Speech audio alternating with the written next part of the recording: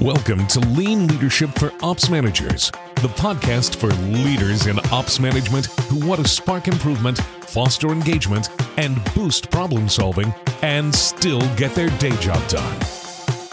Here's your host, leadership trainer, lean enthusiast, and spy thriller junkie, Jamie V. Parker. Jamie here, and we are continuing our April Kata series with another KataCon 8 in-person interview with one of my favorite topics, coaching. That's right. We talk about improvement kata, and you've heard those 4 steps. We set a challenge, a direction, we grasp the current condition, we establish the next target condition, and then we experiment toward the next target, repeating that 4-step cycle. And when we really enhance that with coaching, we really typically do that in a learning group. And a learning group consists of the learner. That's the learner doing the improvement. You heard me talk about my experience as being a learner and really learning the improvement kata and practicing the scientific thinking in some previous podcast episodes. So you can check those out. We'll link them in the show notes. In addition to the learner, you have a coach. And the coach is responsible for coaching the learner. And then there's a second coach. And the second coach coaches the coach. So today we're going to talk with Susan Clancy of the Kata Girl Geeks. So you'll hear it abbreviated as KGG. So the Kata Girl Geeks, where she has served in learner roles as well as in coach roles. And we're going to talk about some cool experiences she was going through in real time at the time that we talked. Like I grabbed her in the hallways like, hey, Susan, come talk about this. And then after that, stick around because I'm going to share more about my experience participating in a session of the coaching dojo, the Kata Coaching Dojo, with Thilo Schwartz and Tracy Defoe. All right, let's dive in. All right, so I am at KataCon 8 here at Jekyll Island with Susan Clancy on, by the way, St. Patrick's Day. Susan is here from Ireland, came over the pond. So Susan, thank you so much for joining this conversation. Thank you, Jamie. Delighted to be here. So you have been doing something quite interesting at KataCon 8, where you have been a learner and having learning cycles and coaching cycles with working towards a challenge and doing it in front of everybody. Absolutely. Yeah. So tell us a little bit about what is this challenge that you're working on here live at KataCon 8? Yeah, wonderful. So maybe it's probably a good idea first to give you the vision of the KGG. So I'm here as a learner representing the KGG, and we're really lucky that Lean Frontiers have offered us this opportunity to go through 10 coaching cycles between today and tomorrow, up to 5 o'clock tomorrow. And the KGG has an amazing vision that they are a trailblazing, worldwide learning community of generous women exploring, activating, and accelerating scientific thinking in individuals, communities, and organizations, having a positive impact on each other and our world. And we're certainly trailblazing here at KataCon 8. Yes, we are.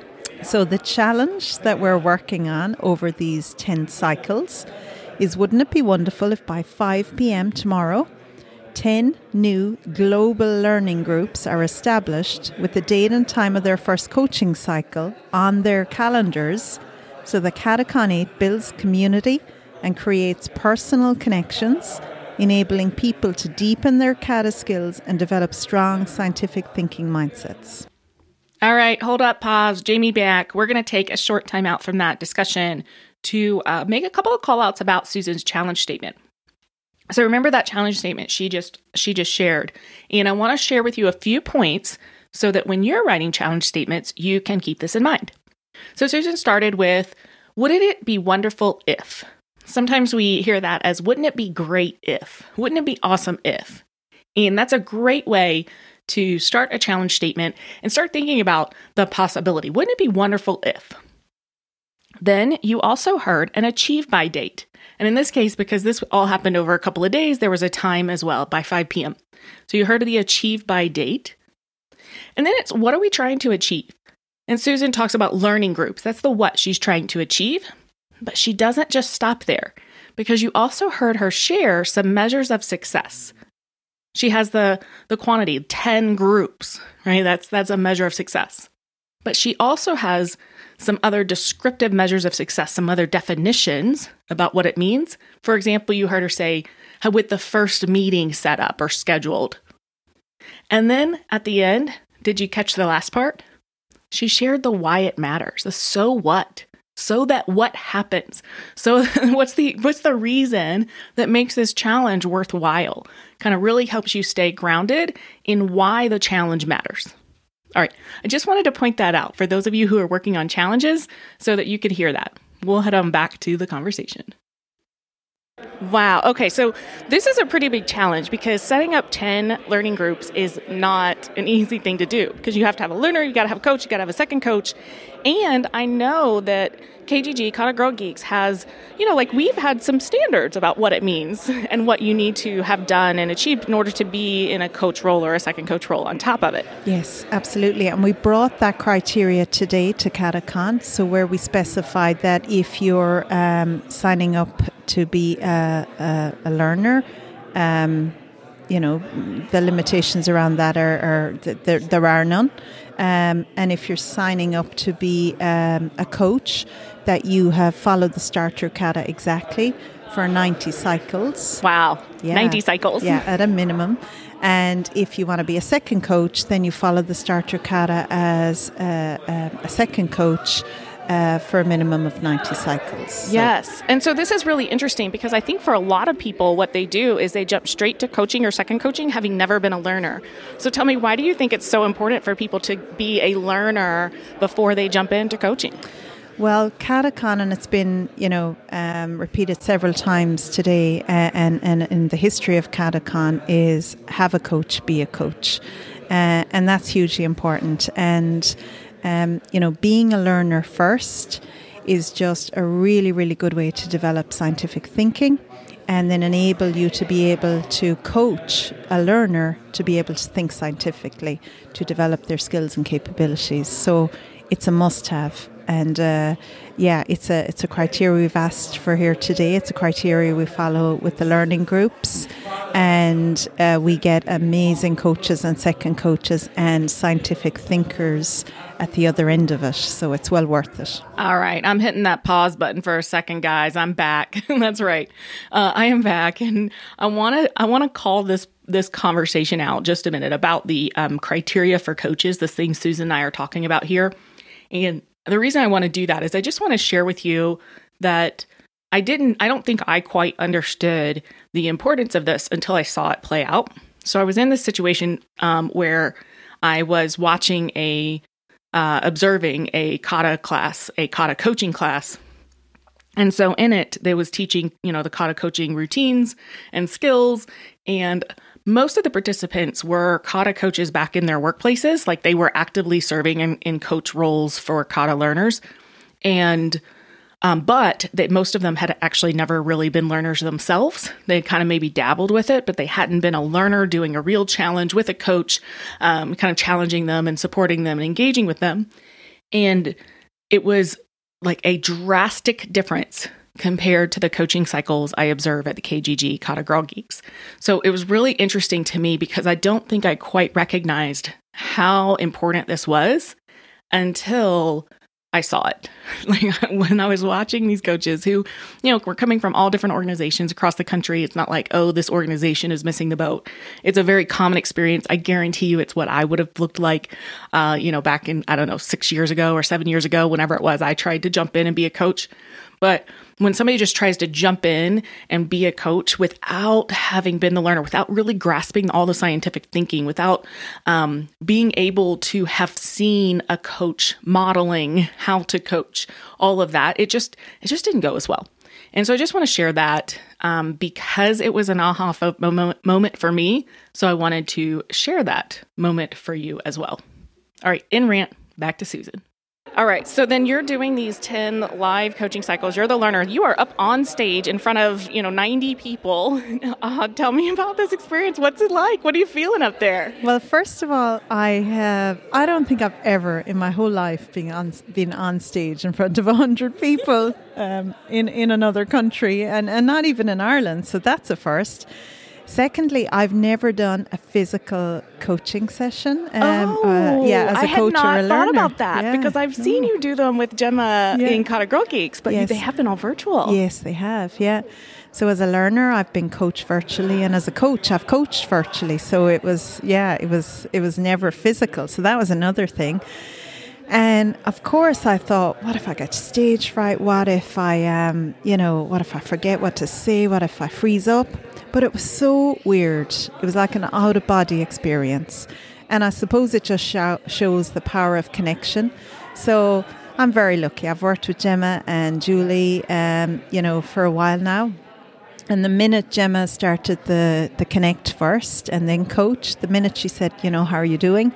It's like the room disappeared. It was just me and Gemma up there with the storyboard, and Julie having our backs and making sure, we were doing our best, and it was just an amazing experience. And the coaching cycle, just was my focus, and I didn't think of the audience.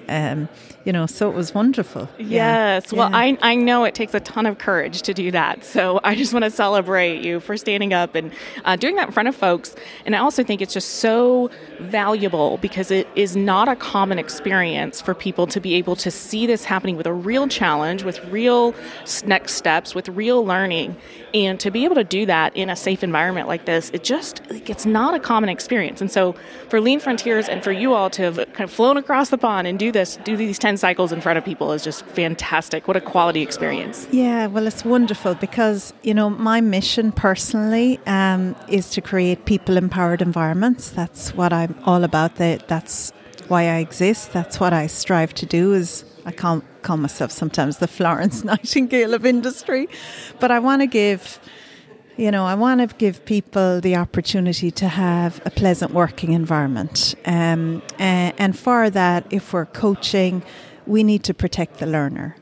So I'm using this opportunity to show folks today that it is important to protect the learner, to develop their scientific thinking and skills and their capabilities, of course, but keep them within the guardrails, like mind them, look after them. And so I'm showing some vulnerabilities today and just trying to showcase to people that it is hard being a learner. And I'm trying to exhibit some of that today for folks who are new to Kata, for folks who maybe are already coaching, just to tune them in again to the importance of developing the skills and capabilities of the learner, but also protecting them and connecting with them and building that relationship. So. Yes. Well, this is fantastic. I love what you're doing. It's so fun to watch. Thank you so much for coming over and chatting about it, just to be able to share that with other folks that are listening that aren't here in person. Pleasure, Jamie. And absolutely delighted to meet you in person for the first time. I'm a big fan, as you know. I am so excited to meet you too. Yeah. It has been the best day and a half so far of hugs. It's been so wonderful. Good. Yeah, with really good friends that I feel like I've known all my life. Such is the power of Kata. I think it's that practice that just brings us all so close together, and the community of the KGG, which is just trailblazing and will continue to trailblaze. So. Yes, absolutely. Yeah. Thank you. Brilliant, Jamie. Thank you. All right. I am grateful for Susan for joining the show to talk about her experience. And, of course, for Susan and Gemma and Julie for modeling 10 coaching cycles at KataCon 8. And, of course, all their contributions to the Kata Girl Geeks. As you can imagine, I'm a big believer in development and coaching. And that includes me. I have a coach that I work with in my business. In my life, I kind of go on and off working with different life coaches with different focus areas. I'm exploring possibly working with a speaking coach right now. This is actually really fun and exciting to look at those opportunities and possibilities. And then I also take lots of training and development programs for my own skills. So I was absolutely thrilled to explore the coaching dojo with Thilo Schwartz and Tracy Defoe at KataCon 8. Over the last 9 months, I've heard Tracy talk about the dojo. Thilo literally wrote the book on the Kata Coaching Dojo, and I own the book. I've flipped through it, but to be frank, it was, still a little elusive to me. I understood that the dojo is the room where martial arts is practiced. And in that sense, it's creating the gym for practicing coaching routines, right? For your workouts, right? And like a gym, we want to create the dojo in a way where people can go every day or every week versus just a one-off training class for 4 hours, never to return again. But I still just didn't quite get it. I don't quite get it. And that is why I'm so glad I attended this. The coaching dojo itself focuses on coaching beyond the prescribed kata coaching questions. So listening to the answers, deciding whether to move on to the next question or whether to stay on this question and respond. And if you do stay and respond, how do you respond? Right? And this was awesome because this is the part of the art of coaching that's kind of a little harder to put into a science or a process. And Tilo's dojo really helped to bring more process to this whole coaching as he really identified patterns and broke them down. So if you're wanting to grow specifically as a kata coach, then sign up for the dojo. I am pretty sure I will be signing up for the next one this fall, just so that I can get the full experience. Now, with all that, here's the thing.